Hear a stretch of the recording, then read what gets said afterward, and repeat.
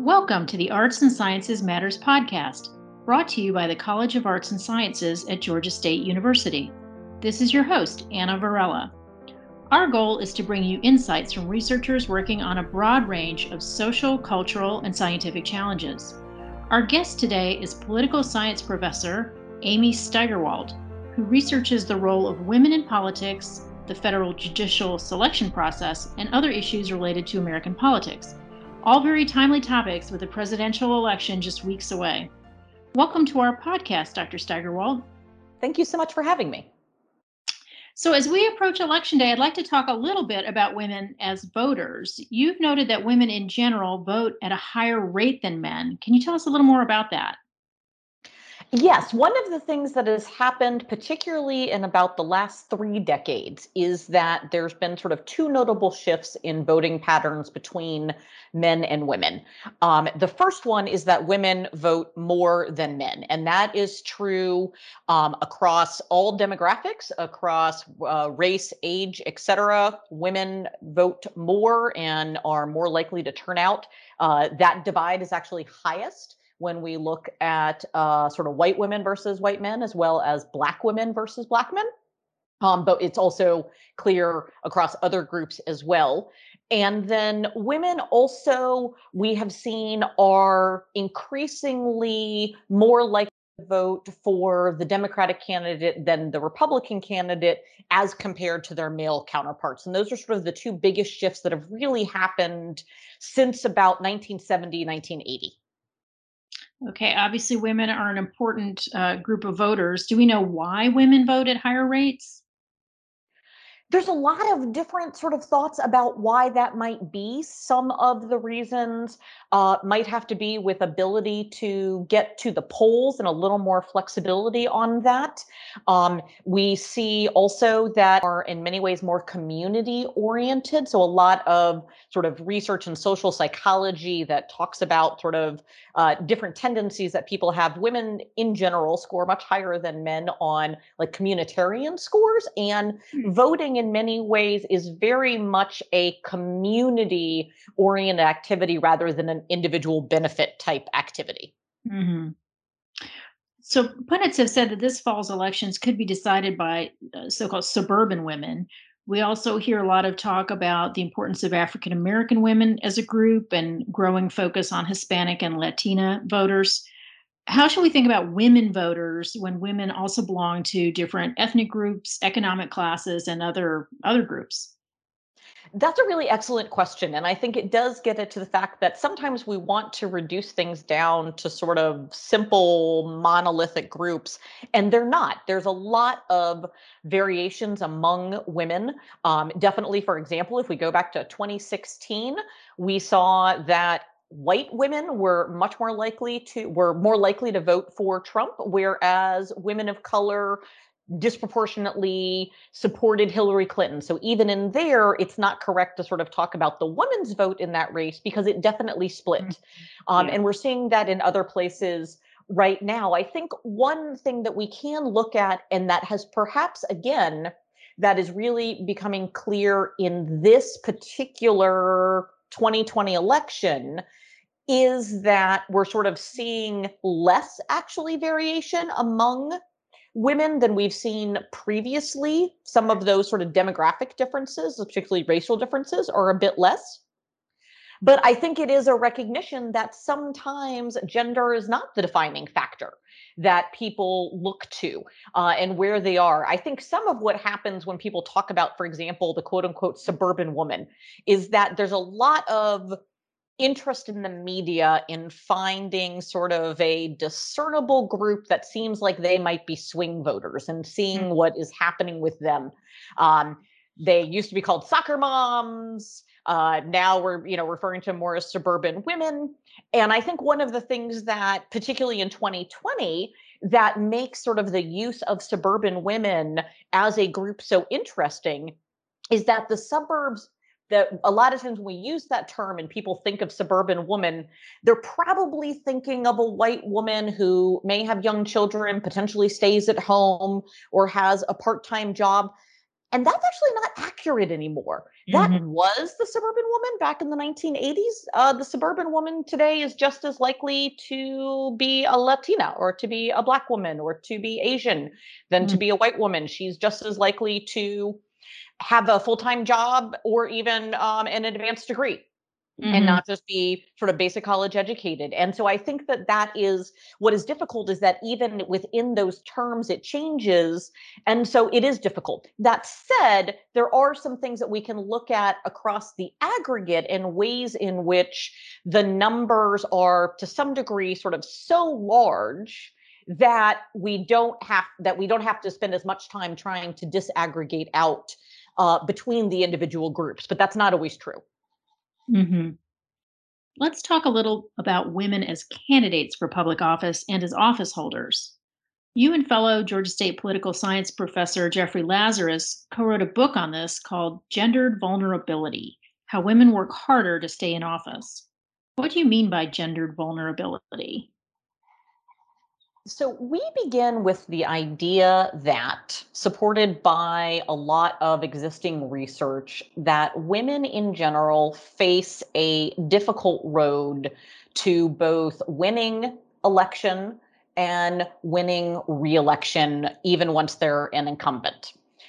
Generally speaking, there can be impediments that are put in place for really any member of Congress. And a lot of times when we talk about vulnerability, we talk about it in the sense that a particular candidate had a close election the first time around. They only won by a couple of points, that they come out of a district which we can see through public opinion polls and other things is very close.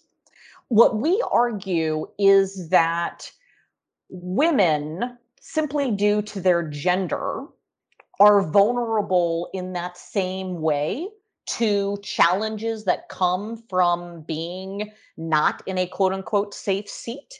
But it's not due to our normal electoral metrics of vulnerability. Instead, it's because they're a woman.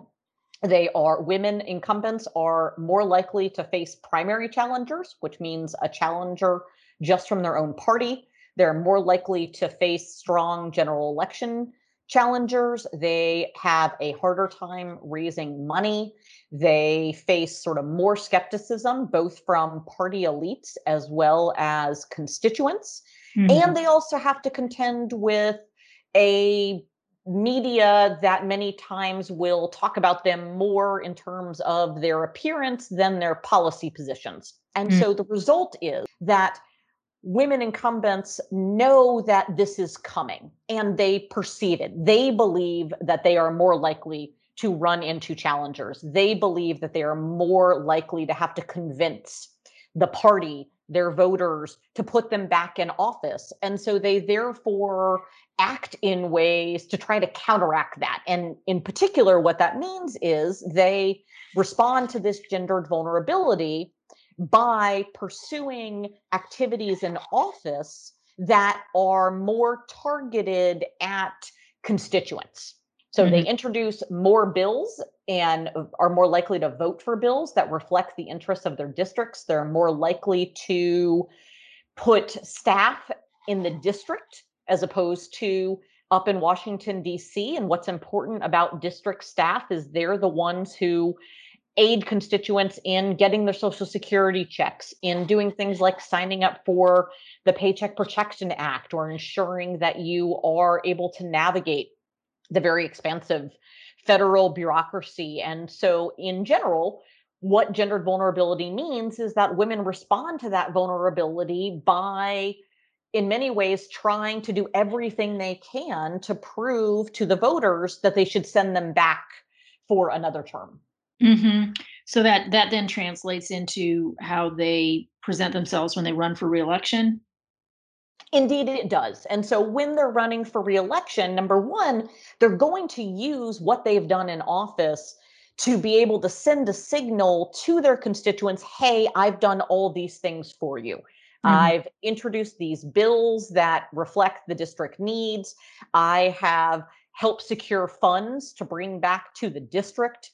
I'm here more, right? They travel home more. They're much more likely to be on the ground, not just during the election season, but really all the time, not just sort of traveling in to do the elections and things like that. And they also then are sort of cognizant of the fact that they're going to have to try to stave off challengers. So they focus on having to do more fundraising so that they can try to show, like, no, you don't want to challenge me, right? It's going to really be really costly for you to challenge me. I've got these funds. And what's striking is that they're acting like this quote unquote vulnerable member, but they're not vulnerable in the normal sense, right? We normally talk about, again, vulnerability being that you had a close election. We are many times talking about female incumbents who won their last race with somewhere between 65 to 85% of the vote, but they're still worried that they're going to have to stave off a primary challenger from their own party. So, would you argue that women in Congress are better legislators than their male counterparts? We do get to that in the end. Because In the it sounds like you're sense that, arguing that they're more aligned with what their districts want them to be doing. yes. And so if what you desire in a member of Congress is a member of Congress who is going to most accurately reflect your interests and the interests of the district where you live, broadly speaking, women do that better. They focus on it more, they succeed more on that, and they do that better. So yes, in that sense, if that's what you're searching for, and you think that a good representative is one who is there to be what we call sort of a delegate, to reflect the views of those back home and to accurately ensure that those interests and needs are what are being communicated up in Washington, then yes, actually that means that the data shows that women are better representatives if that's what we're using as the metric. Okay.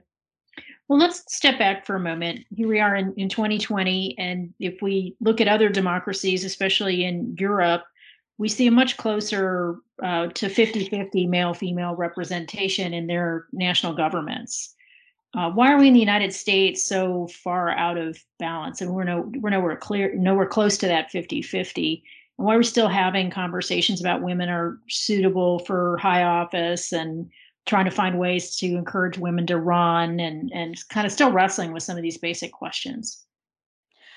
So some of it might be cultural and sort of trying to address the issues of what are the proper roles of men and women in society and in public life. And so I think that that shouldn't be understated. I do think, though, that one of the other things that really influences it in the United States is how our elections are structured and some things that make them different from, for example, European countries that aid these sort of advancement of women, as well as people of color. So the first one is that we have what are known as candidate centered elections. Parties in the United States, well, even though we sort of put everything in partisan terms, Hmm. the actual party organizations themselves are very weak. They rely on candidates to put themselves forward, to decide that they want to run. A lot of times the parties don't become involved until after the primary election. And so that means that you have to have someone who, number one, wants to run through a primary, Hmm. raises money through the primary, is able to get out voters. And so it makes it a very individualistic and kind of personal choice to enter in.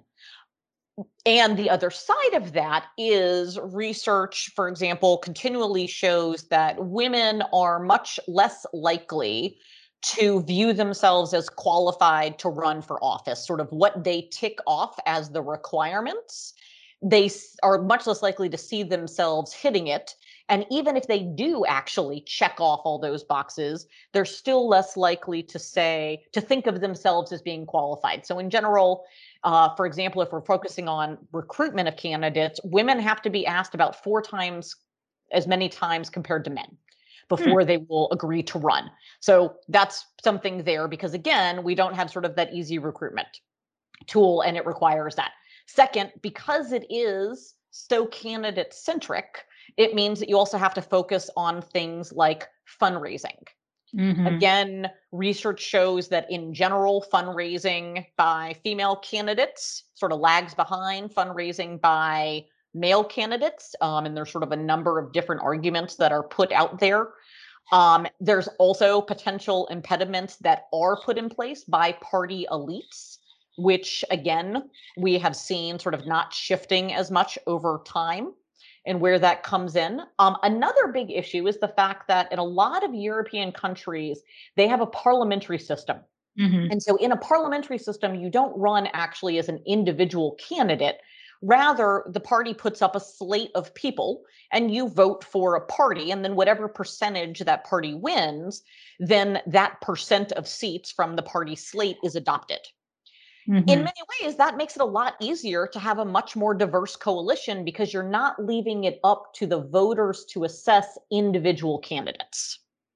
Instead, the voters, right, there's this sort of large slate, and it gives a little more control to the parties and really the government itself to ensure that you're getting more diversity in those who are actually going to serve in office.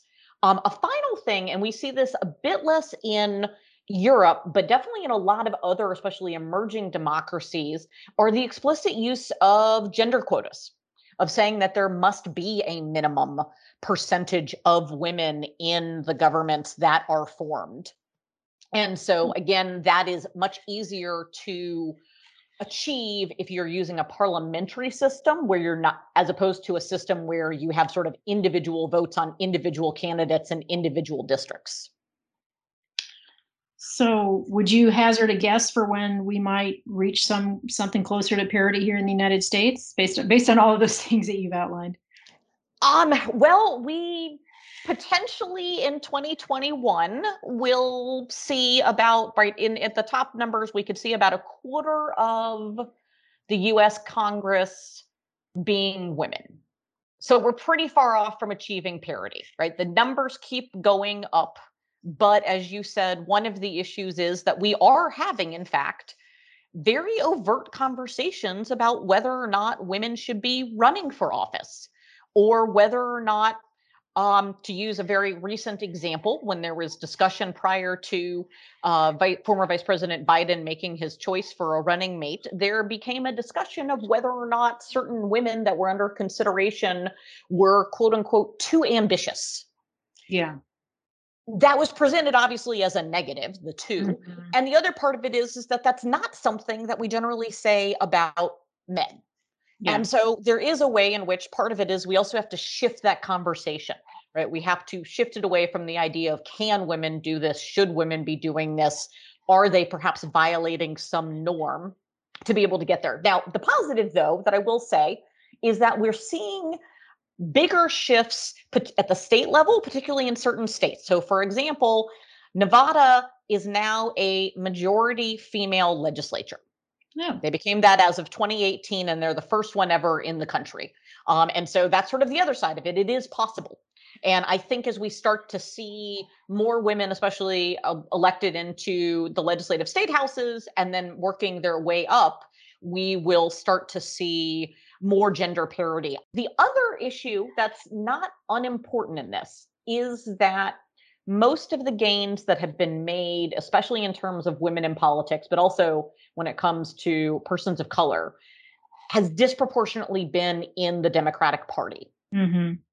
And part of that is that the party itself has definitely put a focus on, as well as party aligned groups, in trying to recruit women, recruit potential candidates of color support them in their efforts. And we haven't seen similar moves on the Republican side.